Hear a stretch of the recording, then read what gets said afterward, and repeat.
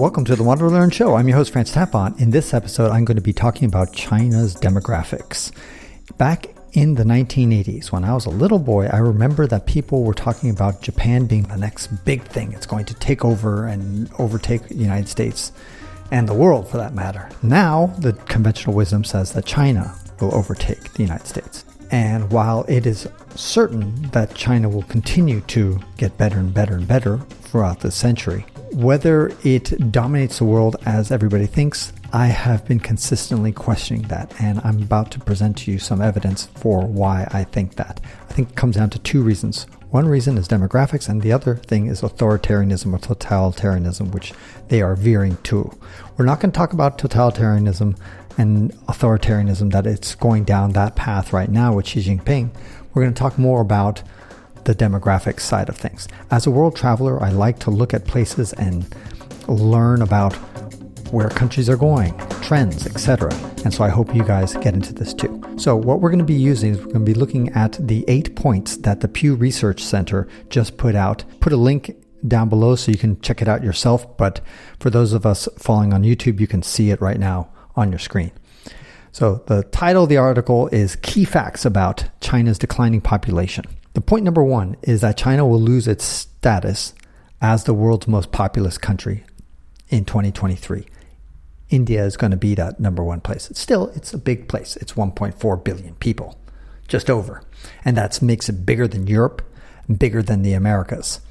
And it's about the same size population-wise currently as Africa. That's going to change quite a bit by the end of this century, but that's another story. Number two, the United Nations forecasts that China's population will decline from about 1.4 billion to about 1.3 billion by the year 2050. Okay? So it's going to be going down. And by the end of the century, it's going to be below 800 million people. And that is according to their medium variation. Now, that's assuming that China's fertility will actually increase, because right now China's fertility is about 1.2 children, and they're expecting it to go to roughly 1.5 children by 2100. So they're assuming that it's going to increase, and despite that increase, it's still going to decline to below 800 million. The high-end estimate is that it will be about 1.1 billion by the end of the century. The low-end estimate is all the way down below 500 million people. That's an incredible decline. That would be going down by a third of what it's at right now. Okay, that's just point number two. Now let's go and look at point number three. Academics and other experts differ somewhat from the forecasts, but almost all of them predict some sort of decline. Everybody who's an expert about this topic believes that China will decline. Point number four. The total fertility rate currently is about just under 1.2. Fertility rate, by the way, is number of children that the average woman has. You need to have about a 2.1 in order to kind of have a break even, so that your population is stable. And that's interesting. If you can see right here on the screen, it has a graph that shows when they implemented the one-child policy. Now, if you look at the graph carefully, you'll see that back in the middle of the 20th century, China had about roughly 6 children per average woman, ballpark, right? And it started to decline throughout the 1970s. So by the time they actually instituted their one-child policy, it was already down to 2.7, down from 6. Then, in 2016, they did the monumental step of saying, you know what, actually, remember that one-child policy stuff? We're going to allow you to have 2 children now. When they did that, already the average Chinese woman was only having 1.7 children. So they decided, okay, well, we can increase it to 2. And then just 5 years after that, in 2021, they said, you know, about that 2, how about 3? You can now have 3. And guess what happened? By then, it had already declined down to 1.1 roughly. Despite these policies, Chinese citizens are just not having children. And that's a fact. And as a result, that's why they expect over the next few years that the population will continue to decline. Point number 5 is that now Chinese women are having children later in life, which, by the way, is a global phenomenon. It's not a Chinese thing. But they have been rising steadily. So now, back since the year 2000. It used to be that they had their first child at 26. Now they have their first child at 29. And this is happening all over the world, but it's an interesting case nonetheless. And that goes along with the median age for the first marriage. Back in 2010, it was 24 years old when they first got married. Now they're getting married at 28. Okay, point number 6. China is among the countries that has the most skewed sex ratio at birth. Back in the middle of the 20th century, for every 100 female babies born, you had 106 male babies born. So just a few more male babies born than females. By the way, this is not terribly strange. A lot of times when countries are prospering, there will be a higher male ratio of babies born. When economics are terrible, then there tends to be naturally more females born. This is regardless of economic policy, etc. It seems like it's almost programmed in our DNA that when times are tough, females produce more females, and when things are good, then they produce more males. There's a lot of literature written about this, but anyway, I'm not going to dive into that. Here's the point, that by the 21st century, then all of a sudden you started looking at things that were going over 115 men for every 100 women. So by then, they were really selecting through abortion that they wanted to have males. And so that is way skewed, way out of line for the rest of the world.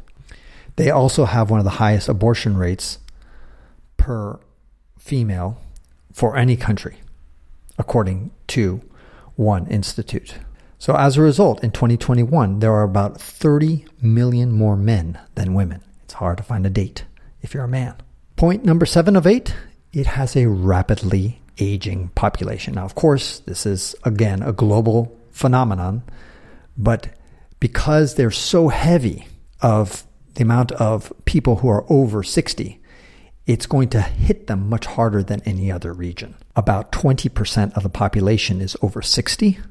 By the year 2035, you're looking at about 30% of the population. That's about 400 million Chinese who are going to be over 60. And by the end of the century, it looks to double its dependency ratio. And that means the amount of people underneath supporting the older population.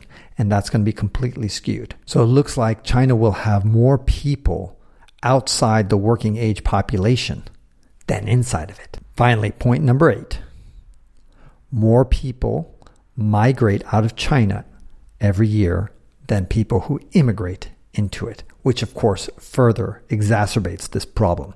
You're having an exodus, a net migration out of China. So that is going to hurt it even more, talking about these compounding effects. And this has been a problem with China that's just going to get worse now that they're clamping down and being more authoritarian. If you were a Chinese person, would you want to stay in China? Or would you look at the exits and say, you know what, maybe there are greener pastures out there? And so you compound that all. So to summarize, I think it's clear from these 8 different points that China is facing a huge demographic problem. We all are, by the way. Every country, every continent except for Africa is going to face a demographic issue with a big aging population.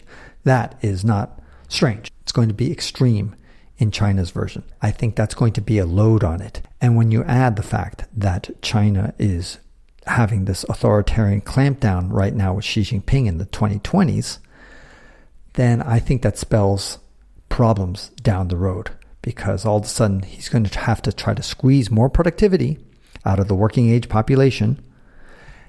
On top of that, you have robotics kicking in and artificial intelligence. A lot of companies that are currently outsourcing their manufacture to China because of the cheap labor, they will automate things. Well, you don't need to have those robots in China. You could have those robots in the United States or Europe, for example, and manufacture locally. And especially if there's a trade war that comes up, that will also create a problem. By the way, it will surprise a lot of people that even though I've been to 125 countries, I've actually never been to China or to India, actually. So in some ways, I feel not well positioned to talk about China since I haven't even visited there. But I will. I plan to do that. But I think the whole narrative, just based from the data that China will vastly overtake the United States and the United States will be a second-class citizen and Europe is going to be a has-been too. All that, I don't think it's going to be as dramatic as everybody thinks it is. The conventional wisdom is probably going to be wrong in this case. I think China will be a superpower. It is a superpower already, and it will continue to get more powerful. As long as they keep an open economy, a free market economy, I think China's got a bright future, and its GDP could overtake the United States. They've got 4 times more people than the United States, so why not? But will it blow the United States out of the water? No. And especially with the totalitarian, authoritarian regime that they're now having, I think that's not going to bode well. And you're seeing it across the world, whether it be Iran or Russia. Totalitarianism just generally doesn't work. In the short term, it might. But in the long term, it really doesn't pay off because people don't want to live under a totalitarian society for long. But those are my opinions. What are your opinions? Why don't you leave me a comment down below? Subscribe to my podcast at wanderlearn.com. Subscribe to my YouTube channel. You can find me all over social media at ftapon.com. I'll leave a link in the description. And that ends this episode of the WanderLearn podcast, where we explore travel, technology, and transformation. If you'd like to see the show notes with links to what we've talked about, go to wanderlearn.com and click on this episode. If you'd like to connect with me, just remember ftapon. That's my first initial and my last name. ftapon is always my social media username. My website is ftapon.com. Do you want to leave me an anonymous voicemail where you can make a comment or ask a question? Then go to speakpipe.com/ftapon. Furthermore, if you'd like to get rewarded for supporting my projects, then go to patreon.com/ftapon. That's where you can pick up some remarkable rewards for as little as $2 a month. Now, 5 quick favors. Number 1, subscribe to the WanderLearn podcast. 2, download it. 3, share it. 4, review it. And 5, sign up for my newsletter at wanderlearn.com. Our theme music was composed by Eric Stratman. This is Francis Tapon, encouraging you to wander and learn.